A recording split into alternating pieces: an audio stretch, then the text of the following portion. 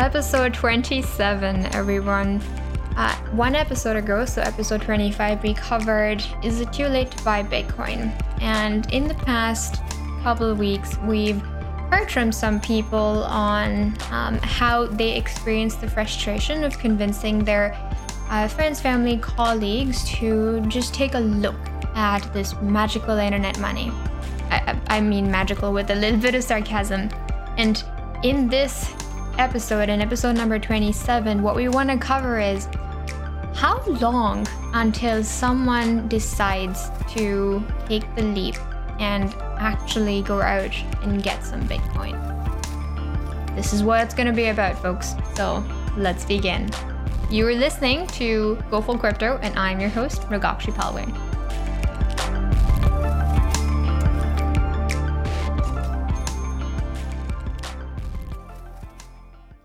The thoughts and opinions expressed by Keegan Francis, Mrugakshi Palwe, and the guests interviewed on the Go Full Crypto podcast are solely their own.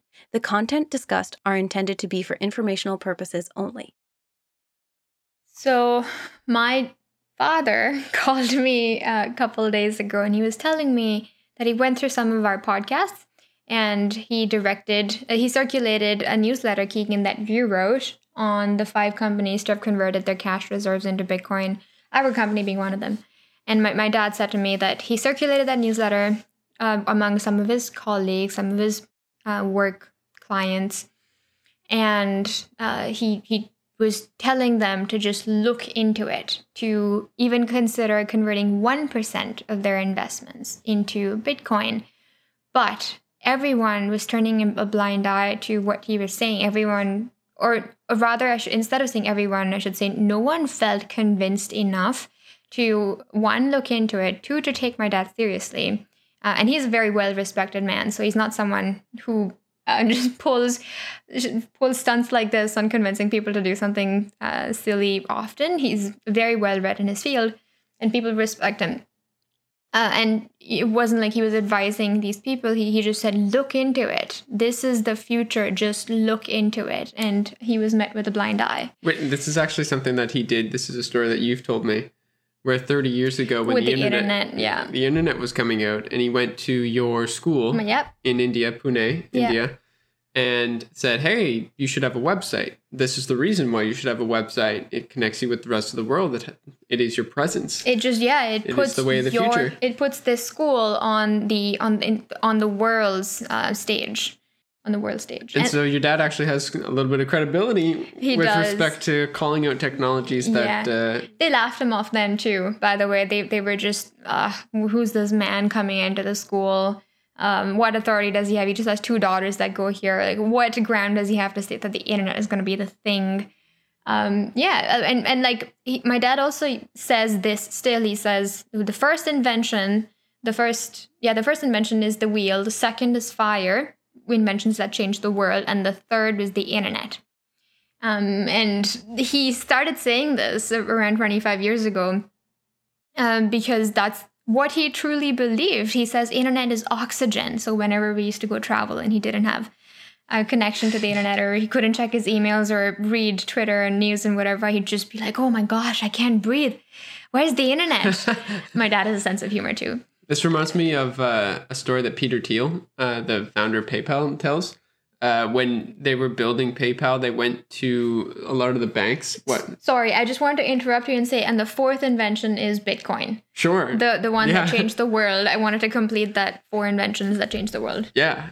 So Peter Thiel. Yeah, Peter Thiel. He's going to these banks. He's going to, because he's got to try and build this internet money or internet money infrastructure, and he goes through his pitch deck and explains to them the idea of PayPal. And the number one question that Peter Thiel got while in the boardroom was, well, what's the internet? Right? And it's like, okay, cool. So people can't really see what's coming, nor do they ask the right questions. Like that is the first question to ask, I suppose. What is Bitcoin? What is the internet? Oh, well, we experienced this week because you were calling a couple of bookkeepers to see whether to have a bookkeeper be with us. And so why don't you tell the story? Sure, yeah. I called like 15 bookkeepers, and well, much to my demise or chagrin, most of them didn't even pick up the phone. But the ones that did pick up the phone, I had a couple that after I muttered the words, hey, we deal with Bitcoin, like we pay our contractors, we take our salary in Bitcoin. They're like, yeah, we're not interested in taking you on as a client. So there's like a complete adversity. But wasn't there one call where someone asked you what Bitcoin was? Yeah, there was. Yeah. So I had a couple that just hung up the phone. I had one that said, I don't even know what Bitcoin is. So like, I'm not sure how I can help you. It's like, true. You don't know how you could help me because you don't know of the way that things are going to be done here in the future. That's true. I remember on LinkedIn a couple months ago, I saw this accountant also post this post, I guess, on LinkedIn saying that I cannot imagine a world where accountants and bookkeepers do not know the technology of Bitcoin. And I read that and I took a screenshot of it, and I've been wanting to get in touch with that person. But now that I'm reminded of this screenshot that lies in my phone, I should probably go do that. But they were right. Bitcoin is a technology that essentially supplements the jobs of accountants and bookkeepers in the most efficient way possible. Not knowing about this technology is like not knowing that you can light a candle with a match instead of what's the flints. Yeah, sure. Was that a really bad analogy? I was going to say it's kind of like not knowing that you can send an email to get a message around the world. There. Yeah. That's a better one. Yeah. It does. It simplifies a lot of the job of bookkeepers and accountants. It is not difficult to see where one payment came from anymore. If that payment's done on a blockchain-based network like Bitcoin, we have these things called block explorers, and it's kind of like Google Maps for Bitcoin, where you can type in any Bitcoin address and you get to see all the transactions that have ever taken place with respect to that address. And it's a very useful tool. And I was speaking to my bookkeeper today. He's like, is there some sort of software? Yeah, by the way, we did find a bookkeeper. And he said, is there some sort of tool that I can like look at and see your Bitcoin transactions, just an export of sorts? And I was like, yeah, totally, man. It was such a weird question for me to hear, because I was just like, oh, duh, that exists. Like, it's a blockchain-based network, man. Like, of course I can get this. But people don't know that. And you don't mean to make fun of this person. No, I don't at all. It just, sometimes it reminds us that because we're so involved in this particular field, there's still a lot of catching up to do for other people, because people have lives and people's lives aren't necessarily involved around money and how their money is impacted. Which is kind of leads us back to the way that we wanted to start this episode, which is, what is the pain that people feel that triggers them to go and look into Bitcoin and eventually purchase it or acquire it in one way or another? And how long does that take? Well, to go one step further down that rabbit hole, it's also what is this philosophy around this new self-sovereign money, and just being fascinated by it. I've seen people be fascinated by the latest phone, and they always want to get the latest phone and the latest any sort of technology device. And those sort of fancies are awesome. And this is just that kind of same fancy in a direction of efficient money and efficient transactions. And, that's a rabbit hole that we encourage people to go down when they have the time. But for those who don't, then this is a podcast that helps you understand why we're so passionate about what we do and why looking into it matters. So coming back to you saying, what is going to trigger people to look into this? Well, in the case of the episode 10 with Ali Hammam, the one that we shot or recorded, it was the first interview where Ali Hammam is one of the owners at Tahini's restaurant. It's a restaurant chain in Ontario, Canada. And if I recall correctly, one of the reasons that made them look into turning their cash reserves into Bitcoin is because they needed a better store of value for their money. And I remember him distinctly saying that while the government has benefits for workers who have been laid off or furloughed, is that a term? Yeah, furloughed during the pandemic. Sure. Is that the correct term? I have no idea, actually. I wouldn't be able to define the word furlough. I've heard it being talked about, so I'm just trying to sound smart. But okay, so laid off temporarily because of the pandemic, because of the restaurants needed to be closed. sometimes the supplementation of an income without having to put work in for it isn't the best for restaurant owners, because when it's time to call upon the people that used to work for them previously, if someone is getting money for putting in no effort at all, why would they sometimes want to go back to putting in effort to get money? I remember that. I'm so glad that you brought that up. That's so interesting, right? Because these people that used to work in this restaurant were making less than what the government was going to pay them during the pandemic. And yeah, because they couldn't work. And while that is a temporary solution to a problem, it's not a very long-term solution to the same problem. Well, it got Ali Hammam like thinking along the lines of, okay, since I can't hire these workers, like where is that money coming from that the government's paying them for? How come the government pay them for essentially doing nothing, sitting at home, while I still have the need for work and I still have money to pay for work? It's just that I can't pay them more than what these people are getting offered elsewhere. Yeah. And that led Ali down the rabbit hole, so to speak. And he had a very quick transition on the note of like timelines and how long does it take from the time you hear about it till the time you buy. It was like, I was really surprised when I buy heard. into the idea, not even buy Bitcoin or convert your cash reserves into Bitcoin. It's buy into the idea of the self-sovereign money. Yeah. It was really fast for him, like 5-6 months, basically. I remember it being 3, but to get better on the numbers, you can just check out episode 10 with Ali Hammam. It was a fantastic episode. So talking about triggers again, what triggered him to look into an alternative form of preserving the cash reserves for a Chinese restaurant was the fact that he couldn't hire back some of the waiters or some of the staff that worked at his restaurant chain. And that was a trigger for him. What was the trigger for you? Let's revisit that topic. Me? Yeah. The trigger for me was feeling disenfranchised by the state of the monetary system and the way that it was run.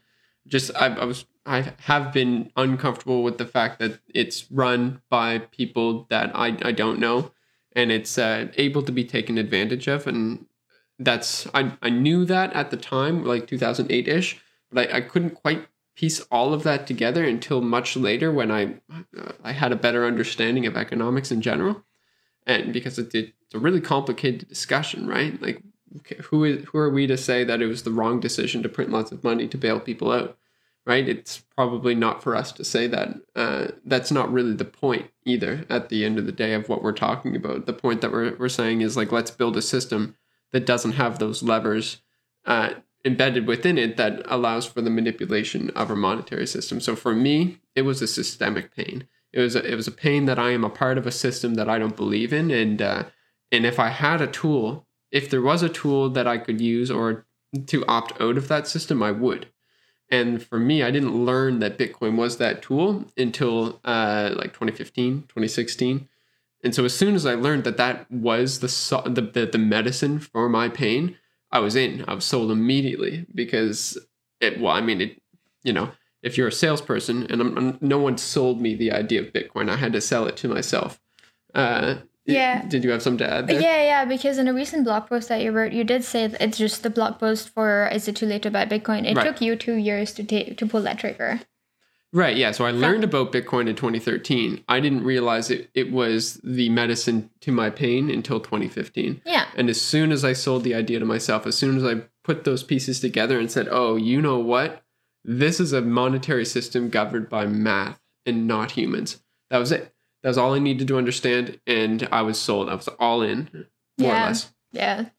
Actually, the first time, now that I think of it, the first time I heard of Bitcoin was in 2013, I think. No, not 2013. Way before that. I think I was in Australia for a violin conference, and someone that I knew who was also there was telling me about Bitcoin. And he said, well, have you heard of Bitcoin? And I wanted to sound smart, so I said, yes. Yeah, it's that thing on the internet. Good guess. Yeah. And he was doing something with it. I don't remember the rest of that conversation, but that's when I heard of it. But I obviously wasn't, I guess, I didn't want to follow up my smart answer with some actual evidence of having known what Bitcoin was. So I didn't really look into it that much. But I actually bought Bitcoin out of fear of missing out. in 2018. It was after you called me in 2017, end of 2017, freaking out about your Bitcoin investments. So that's your pain then. Like my pain was not missing out. You're right. That is so correct. I didn't want to miss out on this opportunity of being part of something new and exciting in the technology sphere, and that was essentially why I bought in. And I'm proud of myself for admitting to that fact and being able to acknowledge it, because it's really difficult when you don't know your reasons and you don't you're essentially in the industry denying yourself the reasons why you got into it in the first place and why you're continuing to be in it. So no, I'm not continuing to be in it because I have the fear of missing out on where this is going to lead to, but I definitely bought into it for the first time because I didn't want to miss out. And it was also because I didn't want to miss out on a form of investment. I didn't want to miss out on a chance of making money. And so I guess, yeah, my pain point was not being able to miss out. And the reason why I pulled that trigger and I made that decision was because you were doing it, Keegan. You were so involved in it, and you were you still are, yeah. But in 2018, 2018, you were so entrenched in the space, and I just I felt like I needed to be entrenched in it as well, so I bought in. Well, one of the reasons why I'm so entrenched is because I actually think it has the ability to change the world fundamentally and actually solve some of the world's biggest problems, some of the world's pains, not just my pain. I agree. Not pain on an individual level, but pain on a global, widespread level, which is great. That's the best way that I can be spending my time. Yes. What are you laughing at? No, I'm saying that I agree. I'm just laughing at my 2018 self who didn't know what she was doing. And now has a better idea. So thinking and talking about other pains, we did an episode with Michael Peterson, director of Bitcoin Beach, and that story is also very fascinating. We recommend that you hear it. And just a quick recap, there's this community, this beach community in El Salvador where it's called Bitcoin Beach. It's named Bitcoin Beach because that community is Michael. Wow, I'm really not able to summarize this. Let me start again. Sorry, folks. Bear with me here. Michael Peterson was given a donation of a certain amount of Bitcoin from a random or an anonymous donor to fuel this entire small beach town with Bitcoin to form a circular economy. It was initially meant to sort of jumpstart that little town with wow, Keegan, I'm really failing to put words here. I love your help. What's the end point that we're trying to reach here, and then I can get us there? Yeah, sure. It's the trigger. What was the trigger for a Bitcoin beach to have existed? That's a good. So I think it was the anonymous person's prerogative to install or to conduct this experiment. I think the right way to think about it is that Bitcoin has been hailed as this thing that can bring a lot of people who are unbanked into the world of finance and give them better banking services. So I think this is more the conversation of people's unconscious pain, or the pain that they don't like, the way that people accept the world as is without knowing that there's a better alternative. Because those people were living their lives. They had their peso, their El Salvadorian peso, and they were able to go to the market and buy food with it. But you know what else? They also were able to take that peso, put it in the mail, and pay their power bill. Or they were able to drive that money to the power station and pay their power bill. But what if they were able to pay it instantly, remotely? What if they didn't have the fear of that money getting stolen from the mail? Right? What if there's a way to have an end-to-end or a peer-to-peer transaction take place where they had instant verification that their power bill was paid? And that's the pain that they didn't know that there was a solution for. And so there's lots of people that this applies to, that you're taking for granted the way that money works in the world. You're not really thinking about ways that it could be better, because in all honesty, a lot of the places in the world, it's already very good. And then a lot of places, it's either non-existent or could be way better.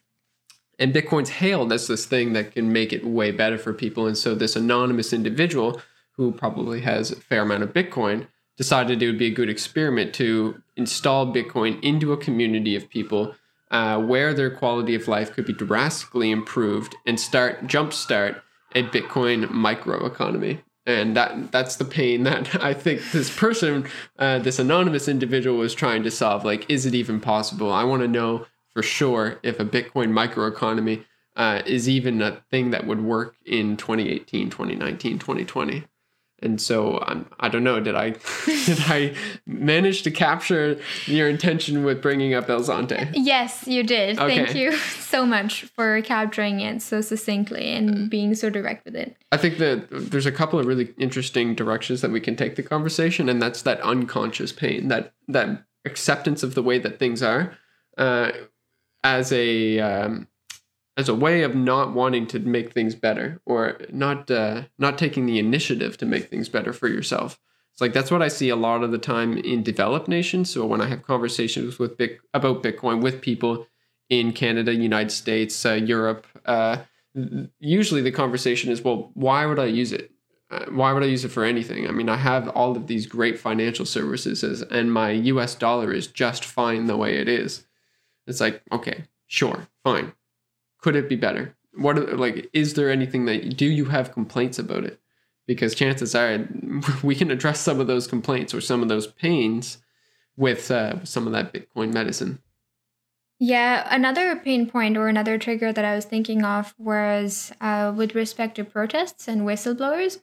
So a couple months ago, with protests in Hong Kong as well as protests in the United States, for several reasons, they need to be funded in some way because people still need money to in order to make something happen, make rallies and make protests. Yes. Anyway.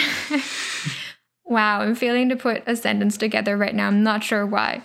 Anyway, to come back to the point, in order to make these transactions successful, in order to support someone in Hong Kong or someone in the States, the best way to send them money in an uncensored format, being sure and staying rest assured that this money will reach them, is via a censorship resistance technology, which is Bitcoin. So in Hong Kong and in America, there's actually a book that saw the shelves again and received much light in this past year. It's called Bitcoin in Black America.